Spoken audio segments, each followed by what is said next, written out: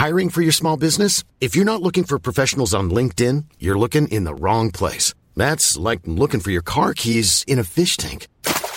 LinkedIn helps you hire professionals you can't find anywhere else, even those who aren't actively searching for a new job but might be open to the perfect role. In a given month, over 70% of LinkedIn users don't even visit other leading job sites. So start looking in the right place. With LinkedIn, you can hire professionals like a professional. Post your free job on linkedin.com/people today. Millions of people have lost weight with personalized plans from Noom. Like Evan, who can't stand salads and still lost 50 pounds. Salads generally for most people are the easy button, right? For me, that wasn't an option. I never really was a salad guy. That's just not who I am. But Noom worked for me. Get your personalized plan today at Noom.com. Real Noom user compensated to provide their story. In 4 weeks, the typical Noom user can expect to lose 1 to 2 pounds per week. Individual results may vary. Ready to pop the question? The jewelers at BlueNile.com have got sparkle down to a science with beautiful lab-grown diamonds worthy of your most brilliant moments. Their lab-grown diamonds are independently graded and guaranteed identical to natural diamonds, and they're ready to ship to your door. Go to BlueNile.com and use promo code LISTEN to get $50 off your purchase of $500 or more. That's code LISTEN at BlueNile.com for $50 off. BlueNile.com, code LISTEN. What the hell are they? They're us, that's all. When there's no more room in hell, the dead will walk here. Welcome to Syndicate, a film and TV podcast. From our screens to your watch list, we gather to share and discuss your next favorite. Join us as we want you to spend less time scrolling and more time watching. And now, here's your host, Armand Haddad. Hello and welcome to another episode of Syndicates. My name is Armand and I'll be your guide as we take a trip to the Grindhouse Theater, as this season will be all about the strange, the thrilling, and the exotic. Joining me are the hosts of the film podcast, Grindhouse Girls. Katie, Brittany, welcome to Syndicates. Hi. Thank you. Hello. I'm glad that you're finally here, and I'm doing a season on Grindhouse, so I had to get the film podcast all about Grindhouse. So I have to ask right off the bat, what drew you towards Grindhouse cinema? Well, we created the podcast kind of because we felt there was kind of a lack of people talking about how certain movies like horror, like Grindhouse, that are super amazing movies get a little ignored, especially when award season comes around. And Grindhouse was kind of an all-encompassing thing for anything spooky, scary, strange, weird, out there that just needed a voice. Yeah. And it's always been something that has fascinated us. I know Britt is a huge Tarantino fan, and I know the Grindhouse, what do we call it, extravaganza that happened when we were teenagers, the double feature. If you don't know what we're talking about, please watch it. And all subsequent movies like Machete and whatnot. Hobo with a Shotgun was the other one that they actually made a film over.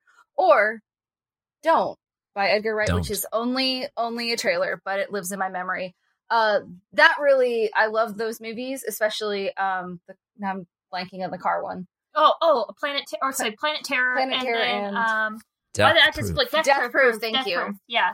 That really got me into watching more very, very out there movies. I love either really great movies or really terrible, weird, or just like low quality, but something fascinating about them. Well, I don't think we often talk about how horror movies have like this very, people think of horror and they think of like violence and gore, and they don't often think about the social satire and messages that are underlying these movies. The movies are often very clever and they have a lot to say. And people, even like the movie we're doing today, is 44 years old, and people are still writing about this movie and the message that he had while writing this movie. And it's just fascinating to think about. And that often goes missing under the blood and guts, quite literally. So yes, like we did Ganja and Hess. I don't know if you've ever seen that true Grindhouse film by Bill Gunn, and actually stars Dwayne Jones. Yeah, who played from Ben in Night of the Living Dead. Yeah, and we were like, "Oh, what is this? It's a vampire romance movie.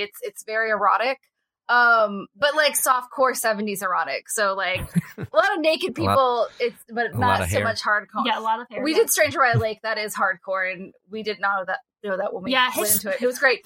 Yes. But Ganjan Hess is actually an allegory for addiction, especially drug addiction. Yeah. And Wow. the vampirism is drug addiction. And actually the character goes through curing themselves by dying. Spoiler alert, it's a really old movie, but you should totally watch it. And it's one of those movies where if the budget was bigger, it would have been like something that went down in cinematic history as a masterpiece. But because they had not the biggest budget, like it's beautiful for what they had. Well, but also they wanted like this, like they were like, we want like a black vampire movie, and then like he was like, no, there's all these layers that he was thinking of when he wrote the film, like about addiction, and they weren't really looking for art house film, so they re-edited his movie and released it, and it was awful. It missed the point, and he disowned the movie that they had. It was called Blood Couple, is what they had edited into, and so it wasn't until years later that people got to really see Ganjan Hess as it was meant to be seen. Which is not blaxploitation, like everyone calls it, which I find fascinating, which can be a really cool genre of film though. But it's the kind of stuff you miss, because it's not that mainstream films are necessarily bad. It's just like these type of films you don't always discover or hear people talk about. We wanted people to know about these movies because they deserve to be known about. Also, Toni Collette deserved an Oscar for Hereditary, and that was we love Toni Collette. We're big Toni That's Collette right. fans. Yes, So. give Toni an Oscar. Yeah. So you're saying that this Blood Couple, quote, Blood Couple movie, it's not like a Blackula movie. It's more no, it's very serious. Well, it's serious, but it has a lot of the comedy that Dawn of the Dead has, where it's like there's like funny conversations. Yeah, the dialogue very is really serious. funny. So, and they let the actors do a lot of like their own dialogue. So some of it was improvised, but the movie was called Ganjan Hess, but they re-edited it into a film called Blood Couple. And Blood Couple is the one that Bill Gunn, the director and writer, disowned because he's like, this isn't my movie. Ganjan Hess is my movie. And they've re-edited Ganjan Hess to be the version that he wanted because a lot of people that were in the movie were still alive when they re-edited it, including the musician who did all, and I'm blanking on his name. Oh my God, he started following us on Instagram. I love him so much. I feel like it's Nina Simone's brother did the music for it. The great Nina Simone's great brother, who also is a musician. Yeah. And he puts like screams in the music. It's really cool. Like the whole thing is like amazing. I'm so mad I'm blanking on his name, but he's really cool. So that was probably the latest, most grindhousey one we've done. Yeah. I would say. And Spike Lee just redid it a few years ago and renamed it The Sweet Blood of Jesus. DA. Really? Yeah. Yes. But I would say watch Ganjan Hess first, and then it's almost like his vision, actually visualized in like stunning cinematic. It's one of my favorite. It's a really good Spike Lee movie. Yeah. I think BlacKkKlansman is still a little more entertaining, but it's a passion project for Spike Lee. So I thought that was cool. Yeah. Yeah. Well, I will say that it's very obvious that you have so much knowledge when it comes to this genre, and I'm just completely blown away because I, similar to you, got into the genre because of Tarantino / Robert Rodriguez's film Grindhouse, seeing it in theaters, and that was truly an extravaganza that I haven't seen ever since. Like, that was truly an event within the movie theater. And from there, I watched, so many B movies, so many like really good grindhousey movies, but like you said, the thing that's holding all these films back is the budget, because inherently these filmmakers don't have a lot of money, but they have, big hearts and like big brains. Yeah, they have passion. They have the chutzpah to make these awesome movies, but you need money to make them, to make them beautiful. Bigger. But, you've got your Robert Eggers, who started out with it had more budget than some, but the Vavitch is a very small cast, very small budget. And the passion is there. And now you have the Northman, which is like a cinematic masterpiece. It's right. And I'm sitting here shaking my head. I'm like, no. It's his most cinematic film. It's definitely his spectacle. Without meaning rudely, it's his most mainstream film. So it had the biggest budget, and I think it has the most audience appeal. But I mean, the Vitch, like, it had the smaller budget, but you could tell it was like passion for him. Like, he was in the language, in the history, in the lore of that time. And I mean, for a movie literally set in the 1600s that is spoken in that dialogue, in that dialect, Jacobean yes. English, and people still watched it because they were like fascinated by the movie, which is amazing. Well, he does that with all of his movies, though. All of his movies have his very specific the Lighthouse dialect.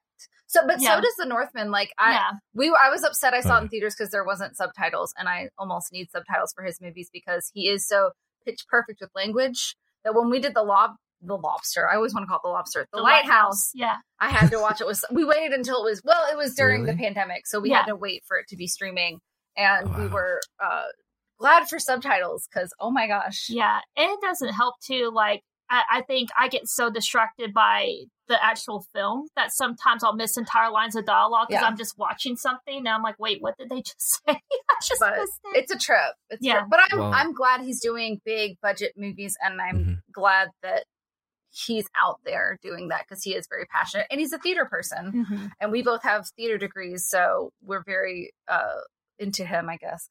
Very cool. So side note on that, you can request subtitles. We should have. In the movie theater. It was our tiny art house theater in our town. Oh, no, not them. Yeah. I mean, there's only one art house. Well, we're supposedly getting an Alamo Drafthouse, which I'm both excited and perplexed about because I love our little art house theater. Yeah. It's not even that little. They do the Sidewalk Film Festival, which is like the biggest film festival in Alabama.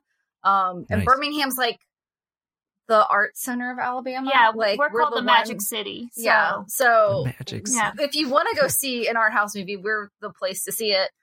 But it's a small little theater called Sidewalk, and it's my favorite place in town to see it. I'll give you a sample. So Memoria, is it Memoria or Memoriam? Memoria. Yeah, Memoria is a traveling. So I don't know if you heard about the movie Memoria, release, but it's a traveling feature. They don't ever plan to release it to DVD. They're going from theater to theater for like the next 10 years. And so it was in Alabama and Birmingham at our local theater, and that's the only place it was showing in the South. I was in rehearsals. And I missed it. It's Tilda Swinton, so But the movie is very veiled into what it's actually about. Yeah, like the trailer makes it like a complete mystery. You have no idea what the movie's about. So maybe eventually. Type of trailers I like. Yeah. So, all right. I do have to say one thing. Because you're talking about Grindhouse theaters and like your little art house theaters. Yeah. We have an art house theater in Chicago called the Music Box. And what I love about the Music Box is it shows like, bigger movies, but also like indie movies, a lot of indie movies. And there's also a side to the theater where they show like, the weird movies, such as they do a lot of midnight showings of The Room. Yes, I own The Room. It's an amazing movie. And Birdemic. Nice. Yeah, I own it on Blu-ray. Oh, no, see, I found it at Second and Charles the first time I went there, and I said, Second Charles, you're my favorite store now. And it was only on DVD, but it was like, I think one of the first releases of it. So, Very but we even had The Room too, and Mark came. No one would go with me, so I missed it, but Mark actually came to that theater too. Mark? Yeah. Oh, hi, Mark. Wow. That Mark. Yeah. Greg Sestero. Yes. Holy shit, that's amazing. Yeah, and he made a movie, and he was showing his film the same weekend. So it was like you could do a double feature of watching The Room and then watch. I think it was his way to show his real movie. It looked good. I want to actually watch it. And Best Fiends, Friends, whatever that one was that him and Tommy Wiseau made. That I haven't watched it. Yes. I did watch the weird sitcom they made. It was on Hulu for a hot minute, and it was like I can't remember what it was called, but it was like Apartment Friends or something. It was like a Friends ripoff, but it was a bunch of like people and Tommy Wiseau, and it was really bad. But it wasn't as good as The Room, but it was like fun to watch. This is American comedy. Yes, exactly. It was the whole thing. I remember them being in a laundry room at some point. I don't know. He's a strange man, but I love that he's in this world. Ooh. Right. So getting back into the main topic. So you ladies recommended Dawn of the Dead in 1978. Yes. So how did you first discover the film? So you're into Grindhouse, you're into those, crazy exotic movies. How did you get into Dawn of the Dead by George Romero? So I think Britt should take it because Britt watched a lot of Grindhouse movies at a very young age, whereas I discovered a lot of them as I got older. Although my parents did let me watch Ghostbusters and Star Wars and things like that. And Airplane. Grindhouse. Not Grindhouse, but like good humor, some scary Indiana Jones, some scary movies. Yes. But like they would be censoring them for my young eyes. Britt, however, was exposed at a very young age and is super normal, I promise. Let me guess. You and your friends snuck and watched these movies. No, it's even better. So, which is why she should have the story. My dad either rented them or bought them, and we watched them with my dad. So I think, which, is funny, I will say as a very quick segue, it's like me and Katie were talking about Tom Savini, and I was like, I always think of him as Sex Machine from Dusk Till Dawn, and I was like, me and my brother loved watching From Dusk Till Dawn when we were kids, like... Which I didn't see until I was in college. So. Yeah, and we saw it probably when we were like 7 or 8. So we were like quoting these movies back and forth to each other. But what it was, I had a great childhood, but my dad was actually the stay-at-home dad. And my mom worked, and my dad learned very quickly that like kids were always there. If he wanted to watch the movies he wanted to watch, because he was a big film buff, like now I am, he was like, I'm going to have to watch with these kids. Tell me about the Muppet one. So for example, we watched, if you're familiar with Peter Jackson's directorial debut, Dead Alive. I saw Dead Alive when I was probably like 6. And he also rented us Meet the Feebles, which was his second movie, which is basically like the Muppets, but they do drugs and have sex and kill each other. So instead of Fraggle Rock, it's Fraggle Cock. Pretty basically. much, yeah. So, like, yeah. So, but yeah, when I was like 7 years old, he was, he's like, we're going to watch Dawn of the Dead. We had already watched Night of the Living Dead. And I was like, cool. And I have to admit, I absolutely loved it, but it absolutely terrified me. Which is funny now watching it as an adult, because some of the scenes that terrified me when I was a kid, they still kind of strike a little bit of panic in my heart, even as an adult. Yeah. And the main thing I always remember the first time watching it as a kid was the bicycle rider getting his intestines pulled out. That was like the first thing that really stuck with me in that movie. And I remember being very sad when I watched like Night of the Living Dead, because spoiler alert, they're all dead at the end of it. It's very nihilistic. And so I was actually really happy. Like, even as a kid, I'm like, yay, they got away. And then my dad's like, but how long will the helicopter last? It was like, oh, Dad, shut up. I'm trying to enjoy the happiness. Jeez. So, but it was great, because by the time the sequel rolled around, in like 2004, Dad was like, hell yeah, we're going to the theater and watching this. So I got to see not the sequel, the remake in the actual movie theaters. So I actually do enjoy the remake. I mean, I think if you look at them as different movies, they're both great movies for different reasons. It's just, this is the classic. Yeah. The absolute classic. Also, Keenan's dad from Kenan and Kel was in this movie. So Ken Foree, which... Oh, what? Yes, yeah. Ken Foree is Keenan's dad on Kenan and Kel. Damn. It's just he's, wearing glasses and in a dad outfit the whole time. And he's not drinking orange juice. And right. Hanging out orange soda, not orange juice. Yes. Yeah. Okay. Soda. But also, Sam Jackson was a dad in the pilot for Ghost Rider, the kids' TV show on PBS. That gave me nightmares with the purple goo monster. What was it called? I can't remember. Yeah. I don't know. YourMovieSucks.org brought it up, and I'd forgotten.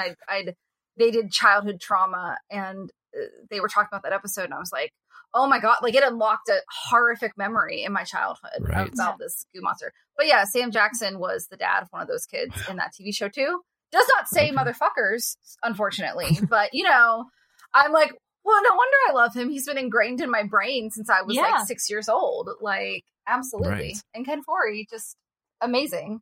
And now it's kind of amazing too. Yeah. Like, so when we were talking about doing this movie, I was like, okay, so I have to look up things about Night of the Living Dead, because if it wasn't for Night of the Living Dead, we would never have Dawn of the Dead. And I never knew one of the main inspirations for Night of the Living Dead, because they don't really use the term zombie. Even the original script, they said ghoul a lot. And so they're zombies, yes, but before we kind of just coined them as zombies. Yeah. And so it turns out Richard Matheson's 1954 novel, I Am Legend, inspired Night of the Living Dead. And all I could think about was like, wow, this is like a whole circle that just goes around and around, because of course, I Am Legend was made into a movie 3 different times. Yes. So... And the poor dog. Oh God, it doesn't help. Lie to me to get me to watch that movie. Say the dog will be fine, Katie. The dog indeed. Spoiler alert, is not fine. No lie. So with the Will Smith version of it, his dog is named Samantha, and the dog I grew up with was named Samantha, which made it even more harder to watch that version of I Am Legend. Yeah. Anyways, we're big animal people, so yeah, that's good. We always tell our audience if the animals are okay at the end of the movie. Absolutely.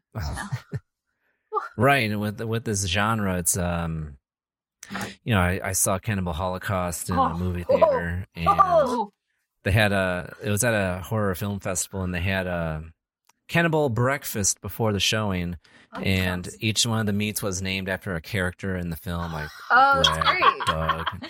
That's awesome. I've always wanted to do the head for Halloween, but I'm like, I don't know if people eat it though.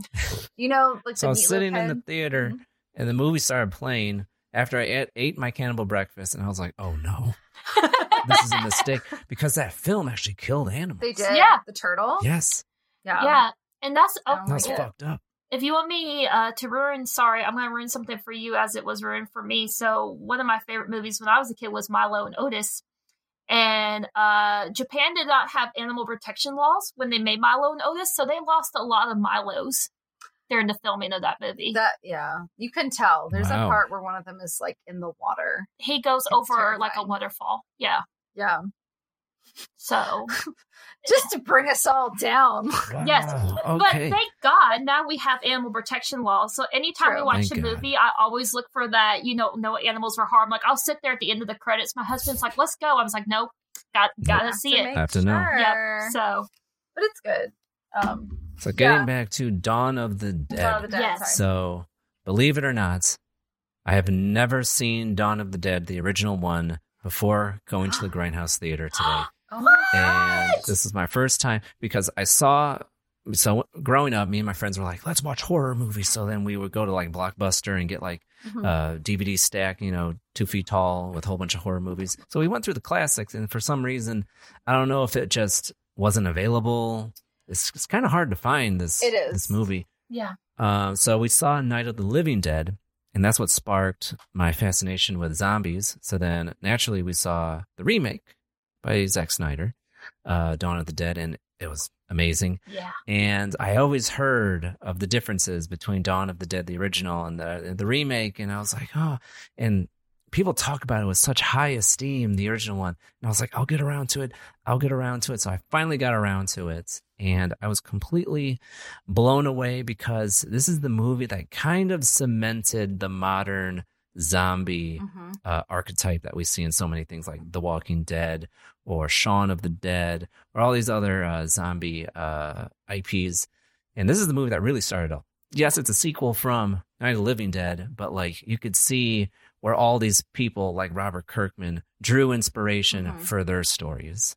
Well, and even just the pitting, the zombies are an obstacle, but in the end, which this is what we say a 40-something-year-old movie, so spoilers, people are more of the problem than the zombies. Right. And I found that fascinating, because I was like, that is, and I have since stopped watching The Walking Dead, but I did watch it up until they lost Dear Glenn. Rest in peace, Glenn. Yeah. But that's really the more interesting part, is the people and how they react. Right. And it's not so much, the zombies are a cool backdrop to a lot of human trauma, which is what this movie brings in. Also consumerism. Yeah, that's like the big thing with this one. So like very meta. Night of the Living Dead was talking about social issues, and then this one's talking about consumerism, which I thought was cool, because there's always these underlying things that he's kind of talking about with his writing. Just really neat. Exactly. Yeah. So we touched upon it. So before we go any further, I need you to do the elevator pitch. Please stand clear of the closing door. So for those that don't know, if you're selling a movie on a friend, you really only have 60 seconds to do so. So here on Syndicate today, we're going to summarize Dawn of the Dead. I need you to pitch me the movie as if I've never seen it before, which wasn't that long ago. So I heard Brittany volunteered as tribute. You're going to do this within 60 seconds while avoiding major spoilers. Are you ready? And we're going to start in 3, 2, 1, go. So we all know what zombies are, right?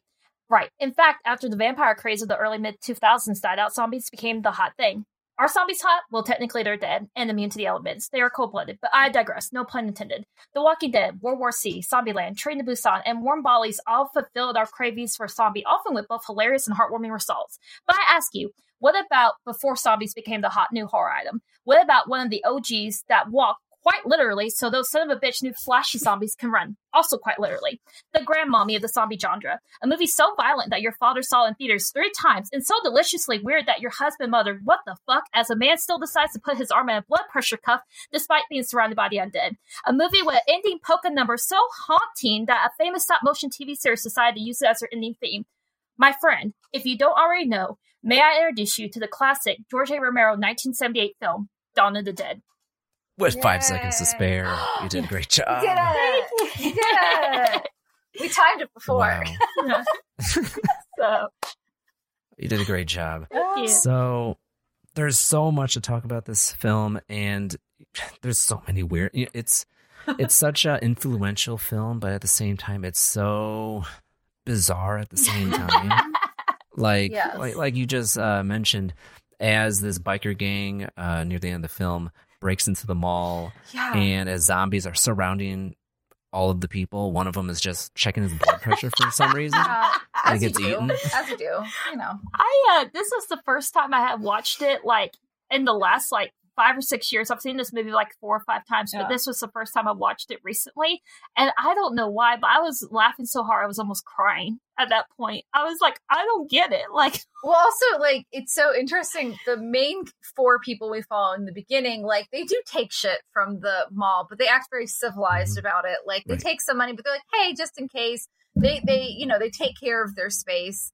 But then these people are just like, we're just going to steal TVs, even though there's no television right now, and VHS tapes, I don't think, had been invented. So one of them steals a TV, and the other guy's like, what the hell are you going to watch? He's like, I don't know, and just keeps walking with the TV. I was like, okay, dude. they also And of course, Tom Savini's just like falling into like lakes and ponds and the fountains and they Right. pie zombies. Like, they literally Yes. take That was pies the and pie they zombie. pie the zombies. pie They zombies. start pieing zombies, throwing soda in their face, my and at that gosh. moment, Yes, they I had was watching the seltzer film, bottles.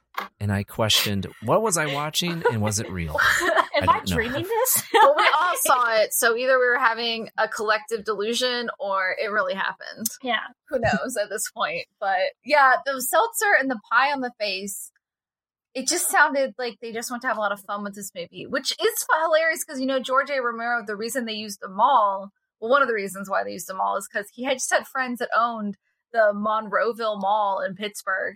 And he was just like, hey, can we film at your mall? And they Really? said, sure. Yeah, because he was literally... Or his producer or somebody had a Yeah, friend. that's what. Yeah, they went there because one of his friends like worked for like a team that had built the mall, and the friend was literally like, "Yeah, could you imagine if there was an emergency? Like, look at these passageways," and it like gave him that idea. But I loved it. So, Katie loves Suspiria, and she's a big Argento fan. Mm. He was And very so involved in this movie. I always think Yeah. if it wasn't for Night of the Living Dead, because they were like having trouble finding funds for this movie, Mhm. and Argento like heard on the winds, he was like, "Wait, you're making a sequel? I freaking love that movie. Let me So help you fund excited. some of it." So it was like Night of the Living Dead literally walked so Dawn of the Dead could run. Yes. Yeah. Dawn of the Dead is Peppa in this circumstance. Yes. If you're into Peppa TikTok. Pig? Oh, the TikTok where it's like, this bitch walked. She strutted Oh, that yeah. runway Yes. so that Peppa could run.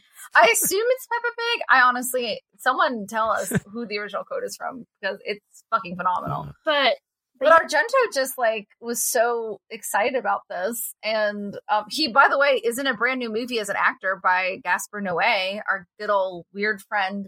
He's not really our friend, but we've done 2 of his movies now, and he's a strange bird, but I love him. Watch Mhm. Climax if you just want to mind fuck. Speaking of Climax, I'm sorry, Oh, go ahead. but like I have a friend, and everyone knows I'm the film person. So Yeah. he texted yeah. me saying, "I want to watch a fucked up movie," and I was like, "Okay, watch Climax." Yeah. He was like, "Okay," and then I get a text later that night, "Armand, what the fuck is wrong with you?" Hey, you could have said irreversible, and Yeah. that is so much more painful. Oh so. no! Really? As a Serbian film, you could have said Oh, Serbian but film. Serbian film is like I could not. have picked so much worse things. Yeah. Come and see Serbian Sallow. Yeah, Yeah, but irreversible, like we did it recently, and I was like, I do think I get what he's saying from it, but he doesn't really. He's not really graceful with how he says it, and so it's very hard to digest. Whereas Climax, at least Right. it's pretty, And you can be like, it's a 45-minute one take. That's artistic. That's the whole thing's fucking choreographed. Yeah. It's amazing. And it looks pretty. Amazing. While people are hitting each other and getting molested, and there might be incest, but did it actually happen? I don't know. That was the part that troubled me the most was, did they not? So watch Climax. It's great and really fucked up. But yeah. More fucked up than Dawn of the Dead? I don't know. No. Well, I don't think so. Yeah, I think Dawn of the Dead is like actually darkly funny. Like in a lot of ways. Like even before the biker gang, there's some like really funny moments. Like another scene that always stuck out to me when I was a kid was that, you know, they're stopping to get gas and Friend's standing there and the helicopter blades are whirling and you see that zombie get up on that crate and you're like, oh my God, it's so scary. And then just his head, like the top of his head. So I don't know how they even did that. Yeah. To be honest. Tom Savini. I was like, okay, the joke. I don't know that specific one. I do know that he's the guy when they hit a bunch of zombies with the trucks in that sequence and the one guy goes flying. That is Tom Savini. At least according to, there's a making of documentary that's available on YouTube that I watched. And he was like, I did all the stunts. And they immediately showed that one. I was like, of course it was Tom Savini. So correct me if I'm wrong. Okay. So Tom Savini, is he the special effects person for Jason, or is he actually one of Jason them? No, he did the special effects for Friday the 13th and Friday the 13th, the final chapter. So he did it for 2 of the Jason films. Which was the Corey Feldman one? Or not the Corey Feldman one? God, I forgot. It's new. Oh, God. My brother's the biggest Jason fan, and I just completely blanked on what's what. Yeah, so he did do 2 of them. But he's just an amazing special effects artist. But he's such an interesting dude that he used to be a gymnast apparently in high school. So he's really into doing stunt work. That's why he did so much stunt work for Dawn of the Dead. But he's also the penis gun vampire, or was it Sex Machine? Sex Machine. Well, he's not a vampire originally. He's just a Western. Yeah. Have you seen From Dusk Till Dawn by chance? I wasn't going to reveal it, but no. Oh, okay. You gotta see it. Okay, I'm going to watch it for this season. Quentin's best acting work ever because he wasn't directing himself. Yeah, and Tarantino actually plays George Clooney's brother. Yeah. So if you want to see Clooney and Tarantino as brothers. Who, of course, has a foot fetish, and Salma Hayek puts her foot like right on his face. Yeah. And it's like, oh, I bet Tarantino just fucking loved it. Who Salma Hayek is both in. Well, I won't ruin it for you, but she has this really cool like snake dance in it, and then things get. Oh, I know it is. But that's another great movie that's very tonally different. Like it's kind of serious at the beginning, and then it just descends into like madness, and it's hilarious. It's a crime thriller, and you're following these 2 criminals, and then all of a sudden it's supernatural, and but it's amazing. Which is kind of like with Dawn of the Dead, because in the beginning, I mean, I just love how this film just places you in the chaos. It's just like with the remake. It's just like boom, apocalypse. Right in the beginning. It's like there's no beating around the bush. It's not like The Walking Dead where it's like, yeah, we're partners. Isn't that right, Shane? Yeah. And then the world explodes. Well, it's kind of like with Walking Dead and 28 Days Later. It's like all the shit happens while they're in a coma. Yeah. So you don't really, between Night of the Living Dead and Dawn of the Dead, you kind of see this descent into madness. And he actually called Dawn of the Dead, Romero called it the balancing act of the films, because he's like, in this part of the saga, zombies and humans are equal footing. So there's just as many humans as there are zombies. Yeah. So, which is interesting. Yeah. And I will say, I love how they have that news station, and everyone's chaotic, everything. The 2 gentlemen having the conversation, apparently originally, like, I don't think they had a script, or they had a basic script, but they were like, they mad rehearsed that because they were just like, we wanted it to be like energy because that's how the movie's starting out. And everyone's like freaking out. It's like, what would you do at your day job? Like if the apocalypse was happening, would you stay at your day job? I mean, they're a news station. It's not like they work at, I don't know, Kellogg's. I'm sorry, Kellogg employees. I'm sure your job is also very important, but like, they're used to a 24-hour work day. But what do you do at that circumstance? Right. Well, you also don't see the first like real moment of violence until 15-20 minutes into the movie, because you're like, okay, you're piecing together what's happening. And then they go to the housing project across town and you're just like, okay, what's the SWAT team doing? And then suddenly people are the officer's shooting at people. Yeah. But it's when you see that first zombie and his wife hugs him and he just rips the plug out of her. You're just like, oh, shit. Yeah. No, honey, don't do that. What was the guy? I can't remember what the guy's name was, but I'll call him Sam. She's like, Sam, Yeah. you're okay. And you're like, oh shit. No, 'Cause that would it's be like very confusing. Sam looks awfully like grayish blue. I mean, Something's his wrong face there. was like so, a Smurf. So yeah. I don't think I would hug Sam at that point. But But when you see him like rip that plug, like even rewatching yeah. it, I was like, oh my god, I exploding forgot. head zombie too. Yeah, so which you guys probably already know this looking into this movie. But originally, like the original Night of the Living Dead, this movie had a very nihilistic ending. So Fran and Peter were going to commit suicide, and Fran was going to stand up in the helicopter blades too. And so the exploding dummy they used was actually Fran's dummy they had originally used. They were going to use for her. And they were like, oh, maybe we shouldn't make it as sad. Maybe we should get some hope. And so that's why they use it for the shotgun. Like they painted it up like a black man, and they used it for the shotgun sequence in the housing building. Wow, So, a gender bending zombie corpse. That's awesome. yeah. So I'm really How on brand for Pride Month. I'm just okay. kidding. I have to Yes. say, speaking of Peter and Fran, so I love it. They could have a sitcom. Those two. I love them. I love the moment where Peter's like, I'm doing this, guys. Like he's like sitting in that little room and the zombies come in, and then it suddenly starts playing the Go Team Go music, and he's like, no, I'm not gonna do this. And he starts fighting, he like punches a zombie, and I'm just like, it's so comedic. Like he's such a sardonic, sarcastic person too, and I love him. I also love, and this is further on in the movie where he just like makes them dinner. Yeah. And then he just goes and drinks Right. with his dead friend. But it's sweet. I was like, oh. And then Fran has commitment issues, which I'm like, honey, it's the apocalypse. You still have commitment issues? Girl. I have you to say, should have gone to therapy like 5 years ago. but like Roger and Peter's bromance is like one of my favorite things in the whole movie. Yeah, that Right. Roger was probably the most disturbing death. And a weird reveal It was because sad. it's like, he's sick, he's having issues. We know that it's going to happen. But then, like, there's a blanket over his head, and I'm like, oh, he's going to be a zombie. But, like, it's the most grave looking zombie of all the zombies. Like, he looks like himself still, too. And also, the way he was carrying his body was starkly different than a lot of the other extras. I don't know, it's because, like, they're extras and they're, like, paid $5 to be there. Well, I think they were also But, having like- a blast being zombies from all the people that were on Fun interviews. trivia: all the extras were actually paid $1, a donut, and a guy a free T-shirt. Tight.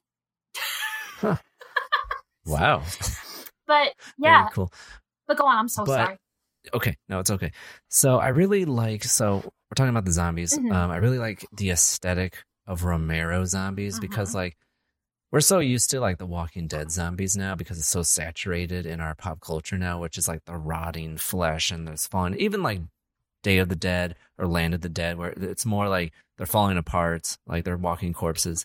While in Night of the Living Dead and Dawn of the Dead, they look like people just painted blue or gray, and that's pretty much it. What's also interesting with Romero's zombie, especially in this film, is in the first film, I think it was like cosmic radiation brought back the dead or something, which was pretty far out there. And then with the second one, it wasn't revealed why they're coming back to life, but it was revealed that anyone who dies comes back. Yeah. And that kind of like is kind of, ahead of its time for the mythos because like usually there's zombies and then if you get bitten, that's how you Right. become a zombie. Well, in this world, anyone can come back as the undead. Yeah. So If you have a brain. yeah, Yeah. cut off the brain or destroy the brain. Yes. So when Quote Shaun of the Dead. yes. So yeah, when those two SWAT team officers, especially Roger, when he died, like he came back to life. He was bitten, but like the way he carried himself was like he was like stumbling and staggering. It was more visceral compared to the extras, and that really stood out for me because like it was it exemplified like the kind of like the tragedy of his character because like they're two friends, Peter and Roger, and They're buddies. him losing his friend and then seeing his friend as a zombie, it's like, oh, that's just heartbreaking. And having to kill his own friend. I also Right. love, so they're, they talk about, they're like, there is lingering bits of humanity in them. So they're repeating a lot of their actions that they did in daily life. Yeah. And when Roger comes back, his eyes do like, they glance around the room like it's like a semblance of like he comes back to life. It's almost like he has to remember where he's at for just a minute. So his eyes look around the room, and then he starts to rise up in the sheets, and then they show friend Steven, and you hear the gunshot, so you know Peter's killed them. Yeah. But it's just like that heartbreaking moment where it's like you see a bit of him still left, even though he's turned.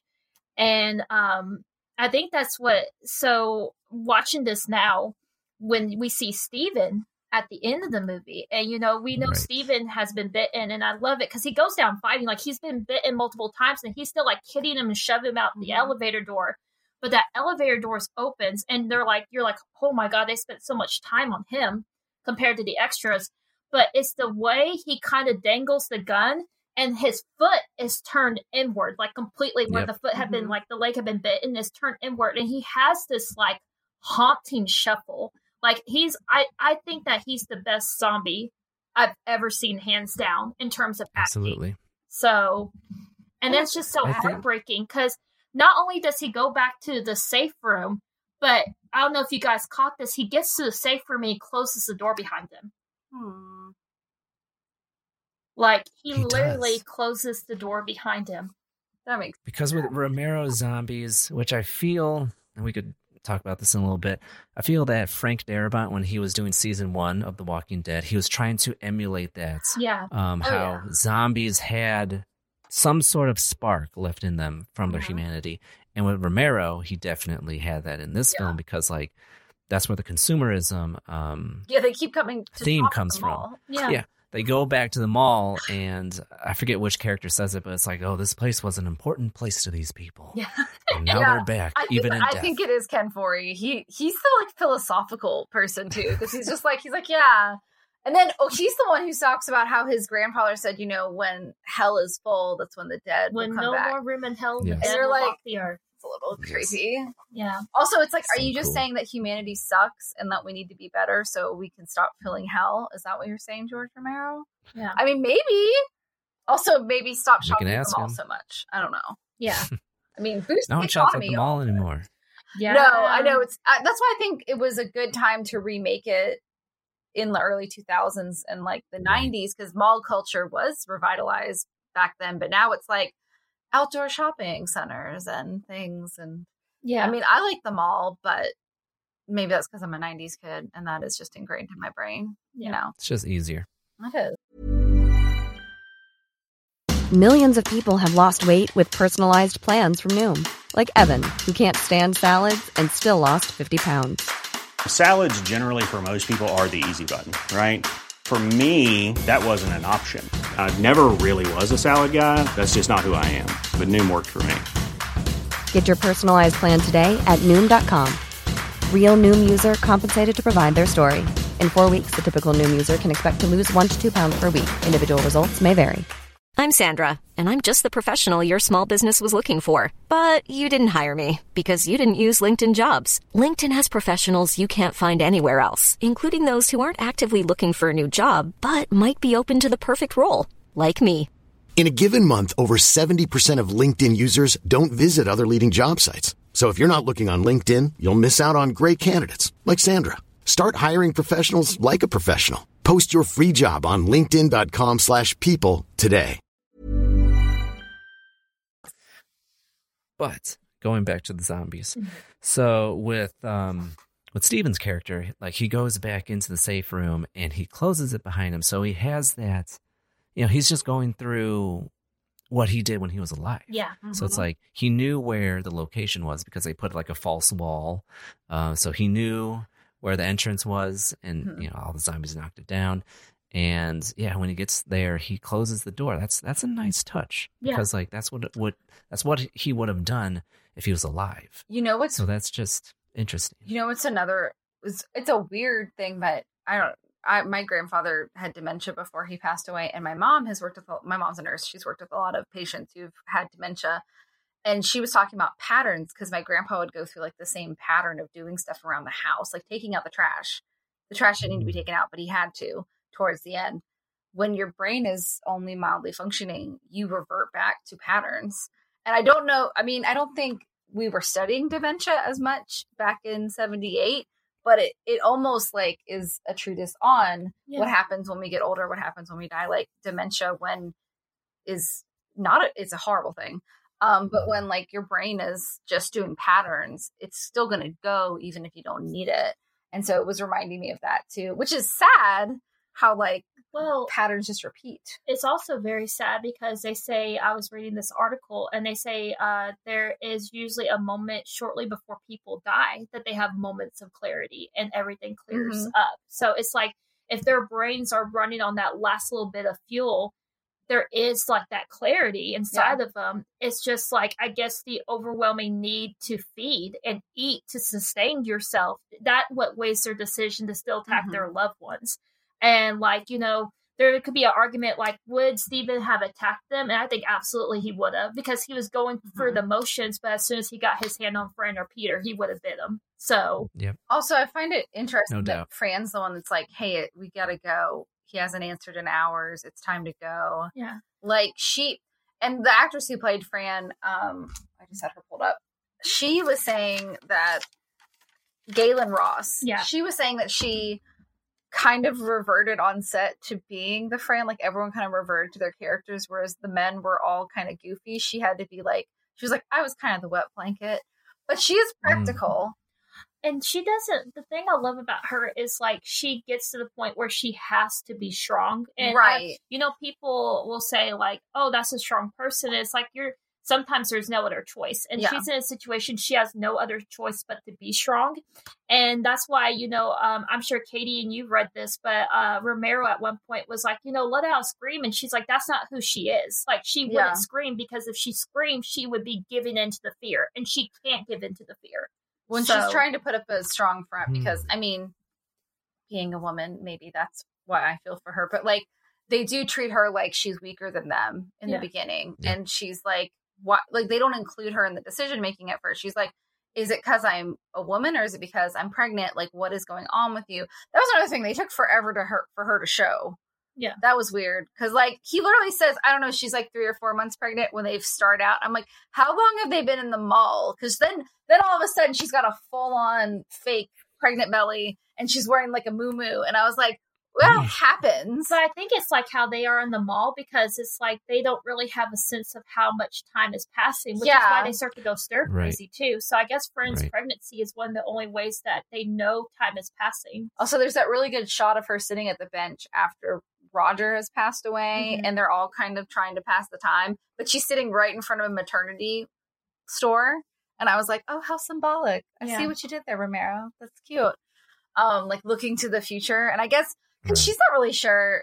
I don't know. It seems like none of them are really sure if they want to keep the baby, which is something I'm glad they dealt with, because there's so many apocalypse movies that just don't think about that. Although I will say, I thought it was really stupid of them to have a baby in a quiet place. In a quiet place, because babies I thought we were going to talk about the remake where they had the zombie baby. Oh yeah. Oh, that's just fun. Yeah, the zombie. I think they were like, let's. That's a few things I remember about it. They're like, let's do a little bit different. And I love that about the remake too. I also love. Is it? I can't remember if it's Steve or Stevens, but the gun owner across the street that they have like a relationship with, that they're playing like tic-tac-toe. He was great. Yeah, to pass the time. The Dawn of the Dead remake, I'll stick to my guns. I'm like, it's not 1978's Dawn of the Dead, but it's a great movie. And I still can't, every time someone says Down with the Sickness, I always think of that version of Down with the Sickness, where it's like, get up, come on, get down with the sickness. So, does it not say ooh wah? He does, but he's like, your mother, get up. You know, it's great. As long as you say ooh wah, or else it's not Down with the Sickness. Remember that in the movie. You don't remember? They did a doo-wop version of Disturbed's Down with the Sickness. Oh my fucking god, that's like one of my favorite parts of the movie. So it's after they shoot the girl's father because he's been bit, and it's like, oh shit. And it shows them passing time in the mall, like trying on clothes, doing different things to that song, to a doo-wop version of Down with the Sickness. Because why not? Why wouldn't you do that? My god. It's incredible. It's been forever since I've seen that movie. I think the opening. Last time I saw it was like 2004, 2005. Yeah. So. Yeah. I don't think I feel minutes. like I saw it on TV too, so I probably didn't see all of it. Yeah. It's a good. I mean, I'm not really one of enjoyed his it. biggest fans, if I am to be honest. Yeah, I will say I do think Dawn of the Dead is one of Zack Snyder's stronger movies. Well, you can see what's going on. It's not like the Superman movies where you can't see a damn thing because everything's too dark. But yes, Dawn of the Dead, 1978. As we contrast, compare and contrast. Yes. Although Batman v Superman is hilarious, it is a comedy for the ages, if nothing else, but for Jesse Eisenberg's Mark Zuckerberg. I always go, well, Watchmen is visually stunning, so it's so cringe. It's so entertainingly cringe, though. I didn't pay for it. I waited until it came on HBO Max, and then I watched it and laughed with the other Suicide Squad, not the new one that's good. Yeah. So I lasted like 4 minutes in that old Suicide Squad movie. I was like, I no. watched the whole freaking thing. I was laughing hysterically. I mean, it's just edited so badly. And then Jared Leto I love that he's now, what is his new Guilty is the new fragrance that I forgot. He's in the commercial. He's like, Gucci Guilty. And I was like, yeah, you're guilty of a lot of stuff, Jared Leto. You just haven't been arrested yet, allegedly. Anyways, we're not gonna he has a cult. Come on, y'all. I'm sorry. It's Morbin time. Oh, also his movie Crimes, and it's Morbin time. And now he's in on the joke, and it's ruined. Sad day. I'm over here pushing up my imaginary glasses, going, but A Beautiful Lie was a good album. Like, his band's fine. 30 Seconds to Mars, it's an okay band. Like, it's fine. I like their music videos. With the right director, he's fine. But he's one of these people who Robert Pattinson actually said this, and I agree with him. People who use the method acting, they're usually egotistical creeps. Except for Daniel Day-Lewis, because that man gives everyone a present after the show is done and apologizes about it. And he only does like a movie every few years, so it's not like he's always constantly on set bedraggling people. And he wins Oscars. But what about Nicolas Cage? He's not the same kind of method, though. He's not like, I'm going to be an asshole to people on set. He's just Nicolas Cage all the time. Nicolas Cage. And I love him. But for every one of his movies that's the Wicker Man remake, he has a pig. That is Pig true. is so good. Pig or Mandy or... I need to see the newest one with Pedro Pascal. Oh, yeah. Which, I mean, Mandalorian. Hello. Also... Oberon. I was like, yes. You raped her. You murdered her. You killed her children. We're big Game of Thrones people. Yeah. So Brittany had a Game of Thrones themed wedding, actually. Yes. But it wasn't, nobody dressed up like anybody. I love the look on his face. He just went. It was a light one. He went, oh, she's one of those. No. It was inspired. It was like, did you play? Yeah. Okay. Then we'll go back into Dawn of the Dead. Yeah. Did you play The Reigns of Castamere? We sure the hell did. Yes. Did you scare everybody? I didn't. At the wedding reception, it was hilarious because it started playing, and the people who got it like kind of chuckled nervously and started looking around, like.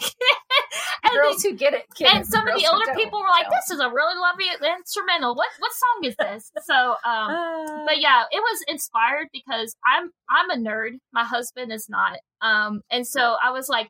He was like, no, we're not doing that. I was like, what if we did Inspired and we just had hints of it and I knew? And he's like, okay, we can do that. So we had like our best man wear a hand of the kingpin and my girls carried lanterns instead of bouquets. But everyone had like normal clothes on. Like no one was dressed like Hodor. No one was dressed like Hodor. It's like I like Star Wars and I had an ex joke that like I would have a Yoda impersonator marry me and I was like, no.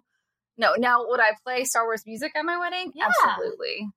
But I'm not dressing like Princess Leia to get married. Incidentally, I actually, the one thing though, more power to you if you love it. I would have lightsabers at my wedding though. We actually though walked down the aisle to Married Life from Up because I was like, who has the best love story in all films? It's Carl and Ellie from Up. So and it'll make you cry. Yeah, it took me 2 tries to watch that movie because that beginning made me cry so hard. I was like, I don't think I can watch this movie right now. It's pretty bad, but it's great. It's great. Doug comes in for the win. Yes. So. Yes, absolutely. But Dawn of the Dead. Dawn of the Dead. Going back to Dawn of the Dead. There's gonna be so much editing. No, I don't.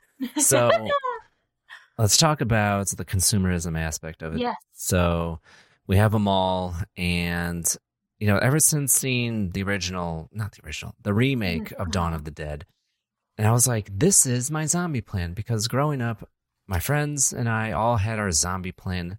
And like, to be honest, what's better than holding up in a mall? You have all your food, you have all your clothes. There's usually a gun store in there, and it's pretty fortified. It's a big concrete building, and I mean, it's the place to be. Yeah. So when it comes to the consumerism aspect of it, though, like you have the zombies flocking there because like little sparks of their previous brain was like, this is an important place and this is my, sanctuary and this is my idol.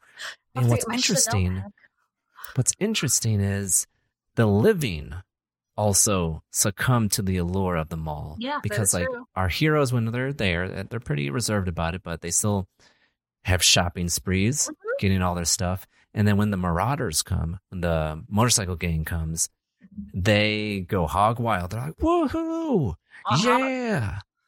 And so it's like, it's not only the zombies, but also the living that, I mean, all this stuff is pretty much useless because, there's no economy anymore. Society is destroyed. It's just objects now. But like, they still can't help but like, I want it all. Yeah. I love this scene where she's just doing her makeup. Like, also, I wish I had done that makeup for this episode because it is hilarious. And incidentally, that scene was improvised. I mean, Yeah. I hope is that what people did their makeup like in 1978? Because it was like hard blush line. It was great. But like, she's just like, I mean, what else would you do? Like, I feel like I got better at makeup during the pandemic because I was at home all the time. I was like, I don't know. How do you do a cut crease? Let me figure that out. Also, imagine like you're like maybe you make minimum wage or maybe a little bit above minimum wage, and suddenly you're able to, just try on clothes that are way out of your budget, and you're just wearing them around, and you're not wearing them for anyone, but you get to actually see and feel what those clothes are like on your body. It's just stuff like that. It's like we crave those finer things. And so it makes sense that like if you're stuck in this mall, like, yeah, I'm gonna try on this high-end makeup or try on this $2,000 outfit, like. Yeah. So, I mean, would. I get it completely. I don't know if it'd be practical, but it would be fun. Yeah. It's just interesting that I just wonder, I want to know when these malls started popping up. So this was made in 78, 77.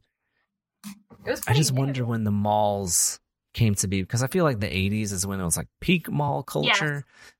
And then it started declining, and then now it's pretty much... It's done. It's just Amazon and online retailers now. Yeah. So I wonder if George Romero saw the whole mall craze coming. He was like, you know what? I'm going to talk about this. Yeah. You know what's weird? I just had to Google it because I was curious. The first shopping mall was the Country Club Plaza in 1922, which is crazy. Whoa. But the first enclosed mall was in Minnesota. I have cousins there.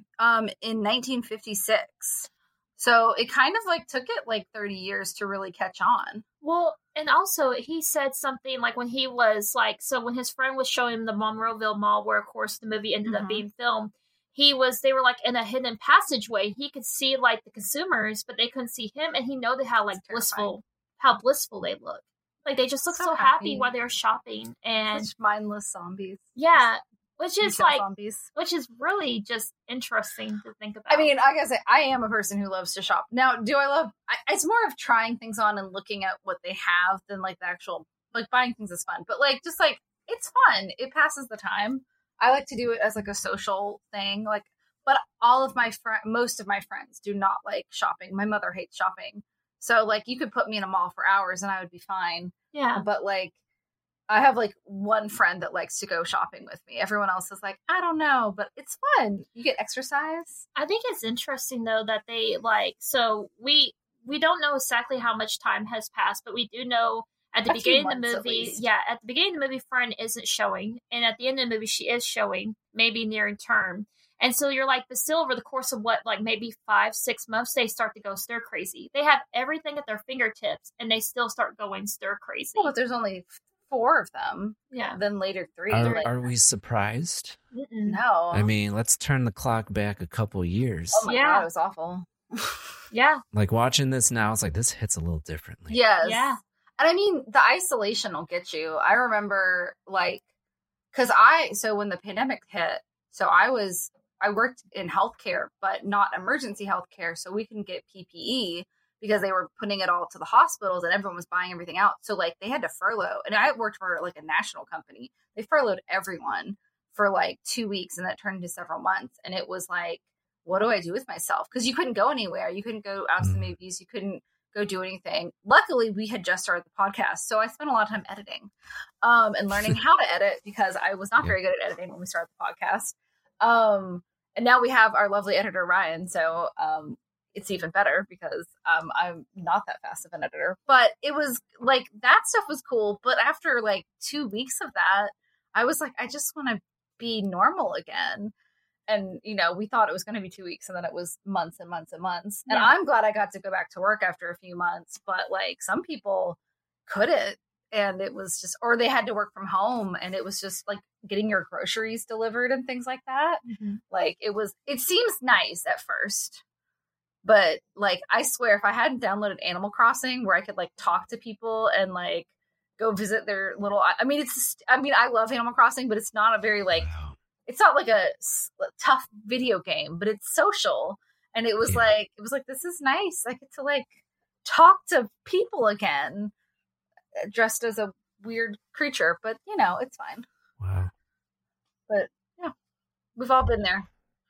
Yeah, we've all been there. And so I totally empathize with these characters, because it's like you have everything you need, and yet you're stuck. Yeah. And like, I love the line before they even shacked up in the mall was, you know, I think it was Francine that said this. She was like, if we stay here, it'll be a prison. Yeah. We won't leave. And it's like, it's true. Like, I had so many friends during the pandemic, one especially. So here in Chicago, we have these thing called garden units. So it's kind of like a basement unit in an apartment building. And where he lived, the building had bars on the windows to prevent people from breaking in. Wow. Yeah. And he was like, I felt like I was in prison. Yeah. Like he couldn't leave because the virus, and also the psychological bars on the window. He was like, I can't be in here. Yeah. It's awful. Also, just quick side note, do you have TIE Fighters and Death Star on your shirt, or does it just kind of look like that? It is. Perfect. Okay. I just realized I was like, Subtle. TIE Fighter. Cool. Nice. Sorry, my Empire poster is back there, so. Yeah. Oh, nice. Very nice. I see it. Thank you. Admire too. So. It's interesting that you said that. It reminded me about Francine, because Fran is the first one that's like, wants to leave. Like, she's the one that's like, we need to leave. Because there's this great moment, and Katie knows this too, but I was a huge My Chemical Romance fan as a teenager, and the opening track on I Brought You My Bullets, You Brought Me Your Love is called Romance, and it plays during the dinner scene. Okay, so you get it. I've seen them 5 times live. Who like Star Wars and My Chemical Romance. I've seen them 5 times live and met the band on the Black Prairie World Tour. She has. Yes. She has pictures. What? Yeah. So Umbrella Academy is big. Oh my God. Yes. I know Brittany used to go to concerts. It was like her thing as a kid. She's like, oh yeah, I saw them in concert. They're really nice. Yeah. And I'm just like, I did not go see a lot of rock concerts. I just had to listen to them on my Walkman. But you know, it was. I mean, I love seeing them live every single time. But the Black Parade World Tour was just something completely different. And back in the day, we had the MC Army, which was their promotion team. So yeah, you were in it too. What was your username?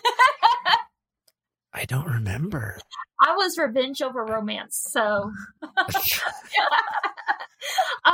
this is even better. So I had friends because I was like, dude, I'm gonna get like backstage passes. I want to meet the guys. So like on Mikey Way's birthday, I was handing out Milky Ways and having people take pictures of me handing out Milky Ways and stuff and putting it on the boards like, hey guys, look, I'm promoting My Chemical Romance. I'm handing out Milky Ways at high school. But like it worked. You got to meet them. And like I was going to FYEs and putting out like little banners and stuff and like taking pictures. Like you see, I'm in the alternative CD section laying promotional down for the Black Parade World Tour. I was that girl. But if you did you look down on Blink-182 fans? No, I was like Blink-182. I kind of looked a little down on Fall Out Boy fans. Not like that bad. No, I'm just kidding. Under the Court Tree was a good album. Under the Cork Tree is a great album. It's not as good as 3 Cheers for Sweet Revenge, but you know. But if you listen to I Brought You My Bullets, You Brought Me Your Love, Romance is from Dawn of the Dead. And early I noticed that. Yeah. I was like, I know this song. Yeah, it's Romance on I Brought You My Bullets, You Brought Me Your Love. And then Early Sunsets over Monroeville is about Dawn of the Dead. You're right. Yep. You're right. Yep. Well, I do think Gerard Way is very into pop culture, and he wrote a freaking comic book about like superheroes, and I love it. Yeah, I'm still trying to finish season 2 of Umbrella Academy, but I watched a couple episodes today, and I love the music in it because you can tell he's a musician who wants to further other musicians because he'll use covers of popular songs, but he'll use bands that maybe aren't getting as much radio play to do those songs. There's like it's not quite mariachi, but it's like a Western version of what is that song? What song? It's Five and Lila Fight. It's a song, and I listened to it on repeat, and it was like a little band, but I absolutely loved that cover. And I'm like, like he's trying to get other people play, which I really appreciate about him. And I'm glad he's producing it because I'm like, this is a musician that is producing this. Because he's a cool guy. He originally started at Cartoon Network. He was working on shows and did a pitch for an anime show called The Breakfast Monkey that didn't get picked up.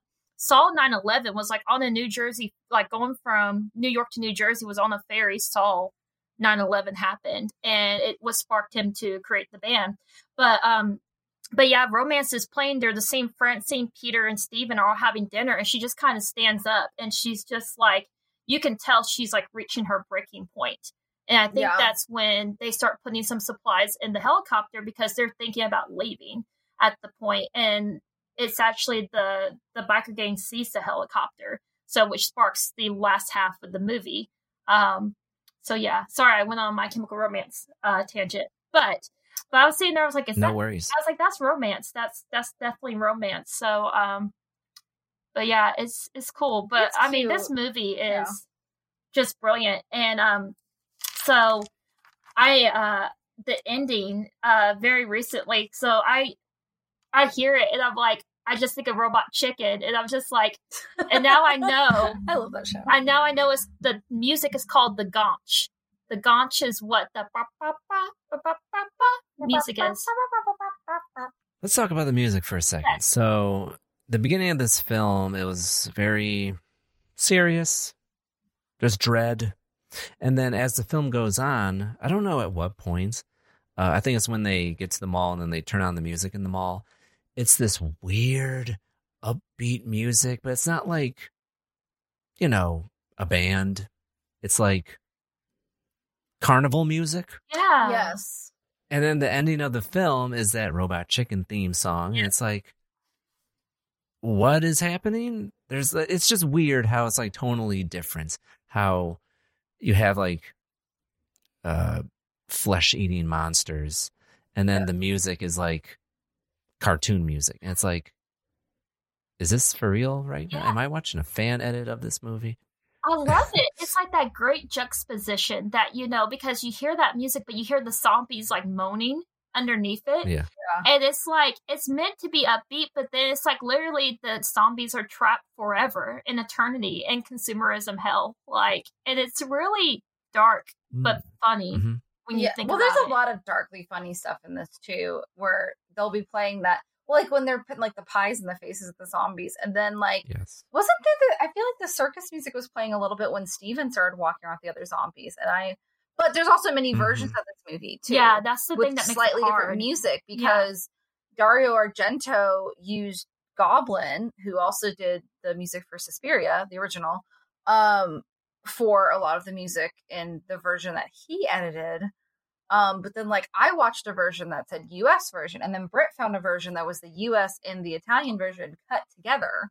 Yeah. And so it had a little bit of everything. So it's hard to figure out exactly where it's coming from because there's almost like two different editors to this movie and the same group of people. And I didn't know that because I thought originally that Goblin's music, the Argento music was only in the Italian version, but it turns out he did use it.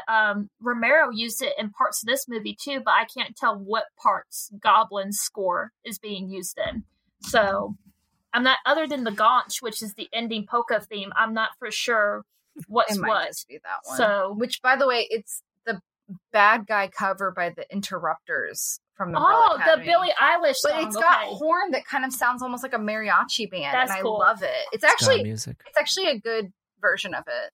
If you haven't listened to it yet, it's when he's I'll fighting check with it out. Lila. There's like they're fighting in that warehouse, and I was like, I couldn't get it out of my head. Yeah, and it was thanks 'Cause for. I know that band. I had never heard of them before. She's Kerosene. Yes, It's a good song. Mhm. and then I heard that song after I had found the Bad Guy cover through Umbrella Academy, and then we had an alternative radio station in Alabama, and now it's just like rock. It's gone. It's just rock. Oh no! It's just not really, I prefer alternative rock. I have found, but they did play "She's Kerosene" a lot. Sweet. So at least 2 songs by that band that I like. Yeah. I think it is the Interrupters. If it's not them, it's great. Yeah. So with this film, I feel like if it was remade again by like A24 or something, Oh, shit. I feel like the score would be more Grand. dreadful and more atmospheric, and they wouldn't have this juxtaposition with like circus music. It would just be like, I don't know, it's similar. So you're thinking of Although they did do Zola too, and Zola was like hilariously ironic the whole time. It's a great movie, by the way. But it's not a horror movie. No, but it is certainly a trip. So you think this movie, if it was remade in the year 2022, would just have no humor? It would just be very dark. Oh, absolutely. You know what? Maybe there would be some humor here and there, but it wouldn't be like, it would be like dry humor. Yeah. You know what I mean? That would be, as long as there's some humor. I don't think I would like this movie if there wasn't humor. You know like what? it's too depressing if there's no humor. You need some humor to lighten the mood so you can really bring you down. It's like Shakespeare, you know, there's a bunch of funny little Right. scenes in Romeo and Juliet. I mean, Romeo and Juliet is my least favorite Shakespeare play, but there's a really funny like monologue where when I saw it, the guy took a mask with a very long nose and made a big erection joke about, was it Rosalind that the first Romeo one that likes, Romeo and likes, then who yeah. doesn't like him back? And he's like, Rosalind. He uses one of those masquerade masks. It was really funny when I saw it. But there's a lot of like humor. There's a lot of gallows humor. So then you can be really sad in another 2 scenes. And I think you need that in horror films. Like even Midsommar, which is one of my favorite movies, is horribly depressing. But there is comic relief throughout it. Yeah. Like, And- why is that? Why is that a bear? Yeah. What is it? Yeah. It's a bear in a cage. You're just like, okay, it's funny, but yeah. Well, like speaking of zombie remake movies, I know Katie knows this. I'm sure you do too. Oh, but or Shaun of the Dead. it infuriates me. But Train to Busan is being remade for American audiences. I don't know why. Yeah. Why? Yeah, Because people don't like to read. so stupid. Even after Squid Games, come on, like and Even Parasite. after Squid Games. Well, you can actually I watch think- the dub of Squid Games. It's very poor. I accidentally did. Yeah, it's poor, but you can do it. Netflix assumes that I don't want to read subtitles, apparently, which offended I me. can't do dubs. So I watched Can't it do it. 2/3 of the way because I was like, is it stuck on dubbed? And then I finally was like, oh, no, I can just have subtitles. But then I was too far in and I was kind of enjoying how bad the dubbing was. It was kind of hilarious, honestly. Like, especially, I really loved her, but the character that tries to like flirt with the big tough guy, that lady, her dubbing is horrible, but it's Yeah. really funny. But I want to go back and watch it without the dubbing and see if I like it better. I watched We Are All Dead. We Are Yeah. Oh, yeah. The TV All of series Us on Are Netflix. Dead. Yeah. I started watching that and I turned the dubbing off. Thank God. We are all dead. All of Us Are Dead. All of Us Are Dead. I'm sorry. All of Us It's are a new zombie Korean it? TV Yeah, it's a series. Korean. Also, Okay. Sweet Home. Sweet Home is also good, but I haven't finished But- Sweet Home. You know what? I don't think, and guys, correct me if I'm wrong, but other than like Zombieland 2, what is the most recent zombie film we've seen on a mass scale? Like other than Shaun World War of the Dead. C. Other than World War C. I'm talking about like kinetic, So like old. Train to Busan is like fast, kinetic. There's tons of them. They're everywhere. So Uh-huh. I guess that's why Probably they Train to Busan is the latest big zombie film. Yeah. But is the I would American say. version going to make me cry like Train to Busan made me cry? Like, that movie's great. It'll make you cry in different reasons. Oh, Yes, this is how unfortunately. bad it is. That's such a good, and I will never think of didn't they sing the Aloha Oi song? Yeah. Yeah. Oh. Which Lilo and Stitch already got me on that one. Yeah. One time, and then you're like, are you really going to use that song again? Yeah, Why is sure that are. song depressing? Why? It shouldn't be. It should just be happy. But you know what? Now that you mention it, I would love to see. Okay, let's go ahead and say it, guys. If someone else is going to take on zombies, it needs to be Jordan Peele. Yes. Absolutely. I think he would be the perfect guy to do it because he has that perspective of being African American. And where did the zombie mythos come from? Yeah. Came from, I think. Caribbeans, right? The Caribbean? Yeah. Mhm. Yeah. Ooh, have you ever seen, is it Black Rainbow? Oh, the Serpent in the Serpent in the Rainbow. Serpent in the Yeah. Rainbow. What is the other one I'm thinking of? Anyways, Yeah. but Serpent in the Rainbow is another zombie movie, but it's more psychological. It's very interesting. Jordan Peele also It's has what we're movie. looking for. So he has comedy in his films, but he also has that metaphor and that satire. Yes. But that Yes. strong writing. He's such a I love that he makes very tough discussions so palatable. Mm-hmm. And he does have humor in his movies. Like, the beginning of Get Out is very funny. And you're just like, oh, these people are just kind of weird. Or, oh, they're kind of racist. But at least it's kind of funny. And then you're like, oh, it's not funny. And then it's just like your heart just sinks. And you're just so worried for this character. And then I'm not going to ruin the ending. Well, whatever. The ending is like great. Yeah. But there's also some humor in the ending. So he never loses it. I'm not going to ruin it for people. Just go watch Get Out. Well, And watch Us, because Us is a whole different kind of social satire about classism and family and what makes us an individual and what makes us a person. And anyways, Lupita should have gotten more nominations. Anyways, well, we know Nope. characters. We know Nope next month, which Nope is my most anticipated film of the year. So excited. Nope is taking on Aliens, so why not take on zombies? I'm watching literally nothing but the teaser trailer because Get Out was ruined for me with that trailer. Which, if you haven't seen Get Out, don't watch the trailer. Okay, just watch it. but seriously, petition for Jordan Peele to do a zombie film. I want him to do. Well, he already did a Key and Peele sketch about racist zombies. Have you seen that? Oh, yeah. Great. Like, oh my God, he wouldn't let her bite us. Oh my God, it's great. It's fantastic. I love Key and Peele. That It's was one of great. the best things in the world. I'm so glad.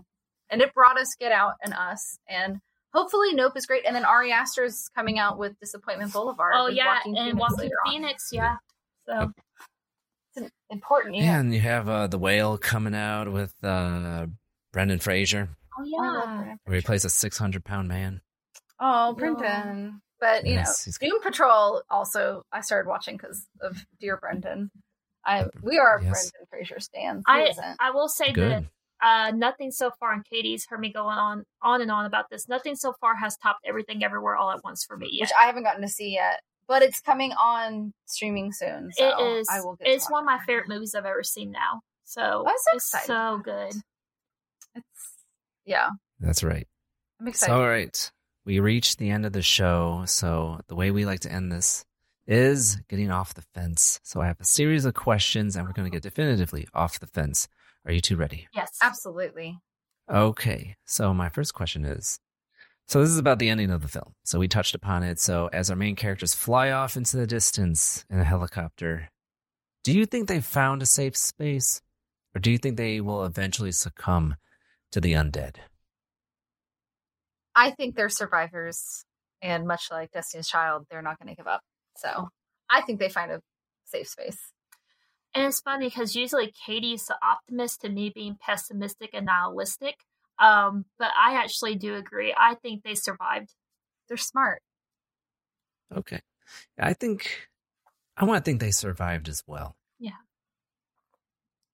I want to be hopeful. Yeah. I mean, I think they're So- going to have to find some more gasoline for sure. But Yeah. hopefully. Yeah, absolutely. So do you think this film, specifically Dawn of the Dead, cements George Romero's legacy as the grandfather of modern day zombies? Yes. Yes. If it wasn't already. Yeah. I mean, Night of the Living Dead was already a treasure, but then it's like he did bigger and arguably better with Yes. this one. So Yeah. So do you think Dawn of the Dead is the best film out of his zombie career? Romero's, I personally think so, because I think Dawn, Night, then Day, and then honestly, I forget about the other two. Yeah. Which sounds really mean. So. Yeah, I do forget about the other ones. Day's kind of fun because they're in that compound, and there's a little more humor, and it's a little the wacky. Zombies start becoming self-aware. Yeah. Right? It's kind of fun, and I know there's a lot more symbolism in that one, but I think Dawn is still, I think it's probably the best, because I think he figured out where he wanted to go with it. Yeah. Whereas Night of the Living, I love it, but it is kind of a little isolation. Yeah, because the whole action is taking mainly place in like the farmhouse too. Yeah. So, and also Night of the Living Dead is like, I loved it. It changed. It was a game changer, and it was so great. But this one, it's just so interesting. It's just such a large scale, and there's a lot of. I felt like it was throwing spaghetti against the wall. They didn't know if a lot of things were going to stick, but it did, and it's great. It's like you said, you've never seen a movie like this where it's like, it's so serious. And then there's just these moments of comedy, and you're like, it's so out there, but it makes it so memorable at the same time. And rewatchable. Yeah. Absolutely. I want to still, I don't know. I'm still a stan for Night of the Living Dead. Still think that's his best film. But like this, it's bigger. Yeah. It's better. It's in color. Yeah. Does have that it's definitely... It's like the first film with a higher budget. Yeah. I think it's what he probably meant to do the whole time. You know what I mean? Like, I feel like he knows what he's doing. I love Night of the Living Dead, though. And it's very historical. And I think it did a lot for, acceptance and representation, too. Accidentally. He just hired Dwayne Jones because he was the best actor. But it ended up making a real statement about diversity and representation and stuff. So it does have that. This one's more about consumerism. I still think the original Night of the Living Dead is such like a kick to the stomach, though, that Ben survives everything only to get taken out by rednecks. Like, yes, like it's which they come back in this movie because they're flying over and they're like, I bet those rednecks are just loving it. And you see a farmhouse, and you're like, is that the farmhouse? It looks very much like it. And they do look like they're loving it. They're loving it, which we live in Alabama, so yeah, that is what would happen. Yeah. Don't go to the outskirts. That's exactly what would happen. I would stay. Outskirts in the Bama. But you know what? We also live in the Bible Belt, though. So it's like, there's a lot of guns, but there's also like churches and cemeteries on every corner. So it's like, oh, it'd be pretty scary. It's like the Church of the Gun. I mean, there is one of those in Texas. It's like Church of the Rifle or something, and everyone has like bullets or something. It's like a cult, like borderline cult. I can't remember. Last podcast on the left talked about it once, and I was like, of course there is. Of course. Yeah. There's a Lonesome Dove Church in North Alabama that I used to pass going on back roads to visit people, and I would like, it's like an old Western TV series my grandfather loved. I was like, there's a church? It's the Lonesome Dove Church. I was like, of course there is. Why not? Really stupid, and I'll make it quick, I promise, but in Montevallo, where we went to school, there's a Church of the Holy Comforter, and I just thought like of a mattress every time I passed it. So like, no, it's an old school church. That's like, it's really stupid, but I'm just like, every time I see that sign, I'm like, they don't eat fish. It like takes me a minute to it's real fun. People are interesting in the South, and we both moved here when we were children, so like we had to acclimate to Southern culture. It takes a while. Mom deserves the best, and there's no better place to shop for Mother's Day than Whole Foods Market. They're your destination for unbeatable savings, from premium gifts to show-stopping flowers and irresistible desserts. Start by saving 33% with Prime on all body care and candles. Then get a 15-stem bunch of tulips for just $9.99 each with Prime. Round out Mom's menu with festive rosé, irresistible berry chantilly cake, and more special treats. Come celebrate Mother's Day at Whole Foods Market. Hey, it's Danny Pellegrino from Everything Iconic. Ready to upgrade your style game without blowing your budget? Check out Quince. They've got all the good stuff, shirts and polos, activewear, and fine leather goods, all at 50 to 80% less than other high-end brands. And the best part? They're all about safe, ethical, and responsible manufacturing. Get that luxury vibe without the luxury price tag. Hit up quince.com/upgrade for free shipping and 365-day returns on your next order. That's quince.com/upgrade. Planning for your next trip? Elevate your travel style with Quince. Quince has all the jet-setting essentials you'll want for your next getaway, like European linen, premium luggage options, buttery soft Italian leather bags, and so much more. And is all priced at 50 to 80% less than similar brands. Plus, Quince only works with factories that use safe and ethical manufacturing practices. Pack your bags with high-quality essentials you'll be wearing for vacations to come with Quince. Go to quince.com/pack for free shipping and 365-day returns. Gotcha. Yeah, I'm a northerner. Yeah. Yeah, my I don't family understand. Cincinnati, so I call it Cincy, but Cincinnati, so. And I'm a Hoosier, so we're from Indiana originally, so. Oh, sweet. Yeah. Okay. Yeah, we make it work. Midwest. So yeah, and then going back to Night of the Living Dead, so like you had that iconic ending where he gets taken out by not zombies but other people by mistake. And then in the beginning you had the iconic line, "They're coming to get you, Barbara." They're coming to get you. Love it. With Dawn of the Dead, are there any memorable lines other than "There's no more room in hell, the dead shall rise again"? Definitely. Yeah. Other than that, is there like iconic scene? Is there like? I love What do the you pie in the face zombies, and the Hare Krishna zombie is like so memorable because you see it in the beginning, and you're like, "Oh, that's a weird." It's just because the orange clothes and the blue face. Oh, Yeah. Auburn fans. Anyways, sorry, Alabama football stuff. And you're like, "Oh, I noticed them," and then like when they attack Fran, and you're like, "Oh," and then just I love the Hare Krishna. Did I say vampire? I'm gonna say zombie. No, you're good. I think the most memorable scenes to me is Steven as a zombie, I think is absolutely terrifying because he's the best zombie I've ever seen. Like between that dangling gun and that in-foot shuffle. I still think the ending credits where it has the Gaunch song and you hear the zombies moaning and the tower strikes, like the clock strikes. Yeah. I'm like, it's hilarious and horrifying at the same time. And I love it. Like, it's so just strange and out there. Yeah. And then the gore in this movie. The intestines. machete through the head. Oh, yeah.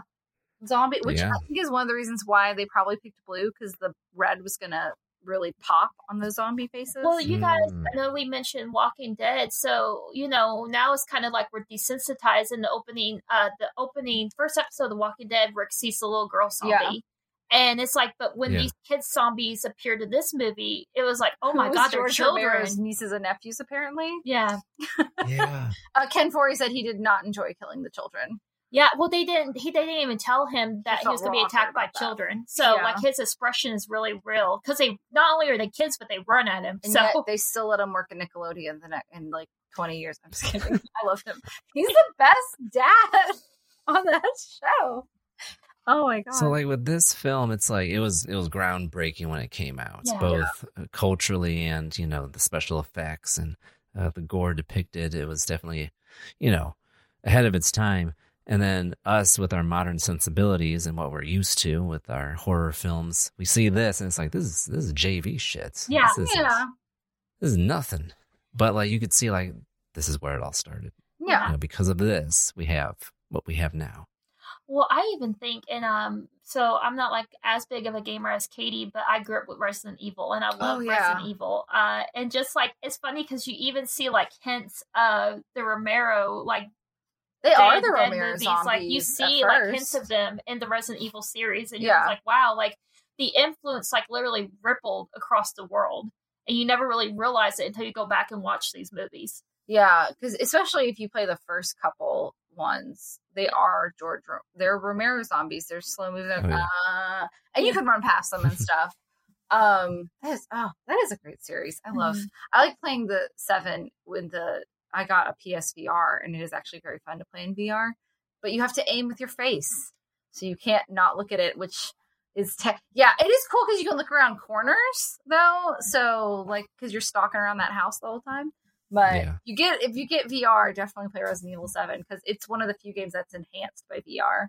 Whereas a lot of times, like Skyrim, I just kept glitching into rooms that I wasn't supposed to be in, and then I couldn't lockpick my way out. So, and I'm such a nerd because I'm like, the remake for GameCube is my favorite. But it's because you had to be so tactical, because the zombies, if you shot them and you didn't burn them with your lighter, they'd come back even stronger and faster. I have 4 on several different consoles, because 4 is very interesting. And the remake, the original, like, you're in the mansion from the first one, like, which Romero, fun fact, guys, for Resident Evil 2, which is another one of my favorites, he directed the trailer for Resident Evil 2. So it's like a short film. It's really cool. Yeah, so know that. Yeah, because that's when you're in the police station. That's a fun one. I have it on N64. Raccoon City. And you can actually do the cheat code. It does actually work, where you do the up, down, side to side, whatever you do. I did it, and I was invincible. It was great. Because it's already hard enough to solve all the freaking puzzles, you know? Yeah. But, cheating. Sweet. So my final question. Would you recommend Dawn of the Dead to a friend? Oh, yeah. Yeah. If nothing else than to get a grip on the genre of zombie films and to appreciate it. And it's fun. There's funny stuff in it. I feel like Night of the Living Dead, I would say you should see it, but it is a little more serious. And I feel like some people probably, because it's not gory enough, would be like, this is... I don't think it's boring, but I can hear that. But this has humor in it. It's in color, because for some reason, some people just can't watch something that's not in color. And it's got an interesting hook with the consumerism. There's some symbolism. George Romero always has some kind of symbolism in his movies, which I just appreciate, having that undercurrent all the time. Also, Tom Savini, I don't know, anything where he just has a bit part in.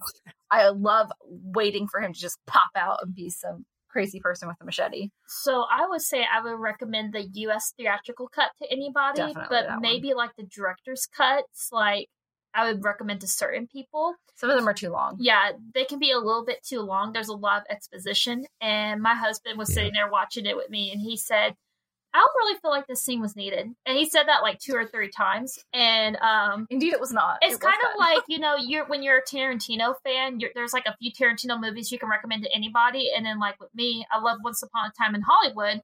But a lot of people don't, because it's like, it's a lot of talking. And I was like, that's what the dialogue is what makes Tarantino great. But you Reservoir Dogs, there's a whole sequence where they're literally just sitting at a breakfast table talking. But then there's a shootout, like, you know, so. But that's the kind of things I think about, where it's like there may be a particular type of person that enjoys it, and like I really enjoy it, but I'm like thinking of like my average friend or family member. I'm like, would they enjoy this version? No, they probably enjoyed this version of it better. Yeah. Right. I watched something called the Extended Edition. I think that's what Britain remastered. And, like, I was like, this is great, but, like, I felt like some scenes got cut out. I watched the U.S. 1978 cut, and it was 2 hours exactly, I think.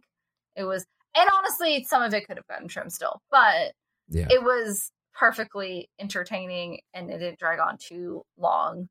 Also, I hadn't watched it in forever, so I was like, wait, I was confused how long they spent at the apartment complex. Oh, yeah. I was like, that was a very long sequence that I was like, what are they getting to the mall? And then they finally got there. But I was like, this is the movie with the mall, right? I was like, did I pick the wrong movie? We're 30 minutes in. Where's the mall? It's the freaking mall. They get there. They get there, guys. Don't worry. So, personally, I would definitely recommend this to a friend. I feel like Night of the Living Dead is more for an acquired taste, more people that are into cinema. Yeah. While this is more of a more accessible film because, one, like you said, it's in color. Yeah. And there's more gore, which people want to see when they watch a zombie movie. It's like, okay, let's see the kills. And this movie definitely has them, and great special effects, even for the time. And they still hold up. Too. You've got a lot of action at the top and at the end, and the middle is kind of the more scenes. Part, yeah. So hook them in. Classic B movie. Yeah. Front load the front and the back. Would we call it a B movie though? Because I feel like this is. I feel like it's got like a 92%. I think on Rotten Tomatoes. I mean, it's a really, really good B movie. Yeah. In my opinion, it's still a B movie. There's no famous people in it. Hey, it's Keenan's dad. Keenan's dad. Ken Foree. It's funny you mentioned that though, because I think in retrospect, and I mean, I was looking them up on Wikipedia, and they're all doing things, which is great. And they are. The actor that played Steven was a cook, so I think he may be, or a chef, so he may be back doing chef work. I'm not sure. Yeah. But I think that also gives a believability factor too. That it's like it could be just anyone because you don't really recognize them from other movies or other roles. Yeah. So that is helpful in these kinds of situations to have an everyman, because sometimes, like I will say, like watching The Northman, I was kind of this sounds mean. I was disappointed Nicole Kidman was in it because I just see Nicole Kidman at this point, like because she's in everything, and I won't say she's playing the same person. She's a fantastic actress. I love her, but at this point, she's not a person anymore. She's not a character anymore. She's herself. I will say, she's like George Clooney. Yeah, but I will say you just see the her actor. character had enough of a turn that I was like, okay. But that was the one that I was like, I don't know. Why is she in this? Famous person. I know who you are. Yeah, I know you too much. I can't immerse. I mean, I know who Alexander Skarsgård is too. Obviously, I watched True Blood and Big Little Lies. But you know what? He is the Northman. He is a Viking, basically. He is like the modern equivalent of a Viking. He is the Northman. I mean, he's Eric Northman too, which is hilarious. I was like, did he do that on purpose? So like, he was very believable. And Anya Taylor-Joy hasn't done enough for me she changes her look up for things too. Like she's willing to fix her hair, do whatever, and she immerses herself. And she's amazing. I love her. Ugh. Did you get to see Last Night in Soho? Yeah. I liked it. It got a little weird, but we went to theaters. We wore trench coats. It was raining that night, so we were like, "Oh, good, we can wear trench coats and just match." And it was great, and I was so looking forward to it. The ending got weird, but the whole thing's beautiful. I think I said when the movie credits rolled, I was like, "It wasn't bad. It just wasn't great. It wasn't his best, but I thought cinematically, what he did to film that film was amazing." Like cinematography was on point. Yeah, and how I really like the stabbing scene where you see the reflection of her eyes in the knife. I love Edgar Wright. I even his like not best day is still 10 times better than a lot of people's like best stuff. I'm still like, I mean, was it his best? No. Was I thoroughly entertained? Absolutely. It's not quite Shaun of the Dead. Hot Fuzz is actually my favorite. And I love Scott Pilgrim, so Scott Pilgrim's great too. Yeah. But Hot Fuzz, I can quote most of that movie, and it's also has a really bad version of Romeo and Juliet in it. Yes. Oh, did you see Spaced? Yes, I love that show so much. I love that. And that was Edgar Wright's first directing, and Jessica Hines and what the hell is his name? Simon Pegg. Simon Pegg. Oh my God, our Lord and Savior. I'm just kidding. But would he be our Lord? I think I always joke. I'm like Huey's dad. So if you have you seen Space yet? No, but it's great. You and my coworker have the same taste, and he's always talking about Space. I love too. Space. So I love it, and it has so many movie references. Like in the first show, there's like comic books, and then there's Star Wars, and there's like a Shining reference in the first episode. And I was like, I am here for this. I love this show, and it's only 2 seasons, but they're 2 glorious seasons. So that's right. Oh, it's a great show. Okay. Sorry. Are we ready to wrap this up? I think we are. We went on just a bit of a tangent. It's okay. All right, so let's wrap this up.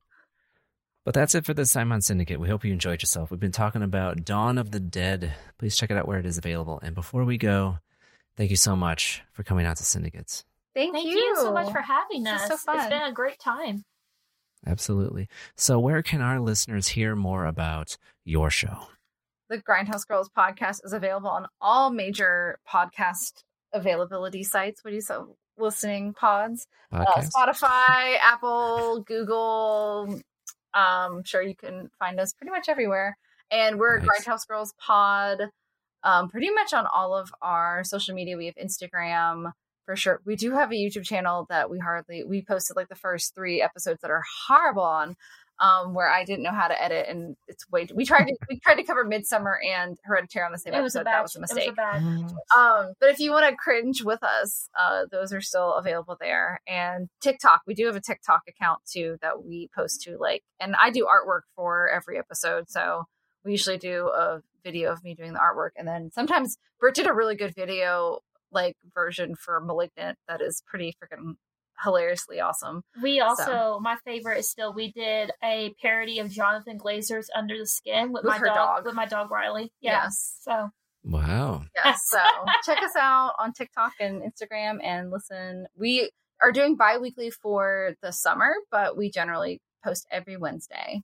So, and in the fall, we'll be still posting every week.